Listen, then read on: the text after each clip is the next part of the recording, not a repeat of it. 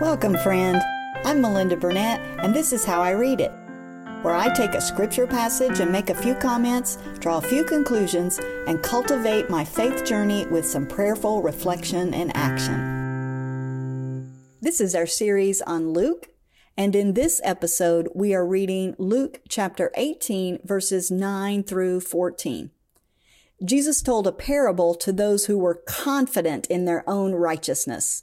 They were looking down on others. He said, a Pharisee and a tax collector went to the temple to pray. The Pharisee thanked God that he was not like others. For example, the tax collector. The Pharisee prayed that he fasted twice a week and he gave his tithes. The tax collector would not even look up. He beat his breast and he asked God to have mercy on him, a sinner. Jesus said it was the tax collector, not the Pharisee, that went home justified by God. The one who exalts themselves will be humbled, and the humble will be exalted. The parable or story seems to be an issue of pride and superiority versus humility and honesty. Only God can rightly judge a person.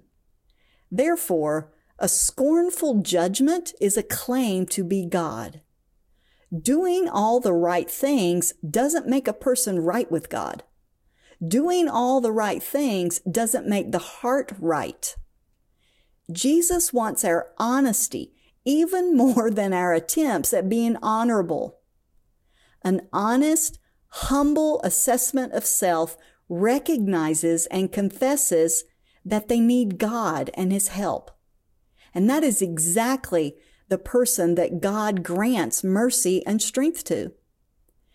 There is nothing wrong with being satisfied and proud of our efforts and accomplishments when doing good. However, those things do not erase our human brokenness, weaknesses, biases, and especially our need for God. Pride in accomplishments is not the same as feeling and acting superior to others. True humility recognizes we are all the same and have the same need for God's mercy. When was the last time I was honest to God about my need for mercy in an area I tried to avoid because of shame?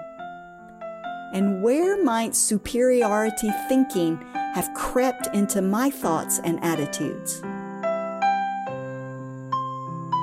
Thanks for hanging out with me. This is How I Read It.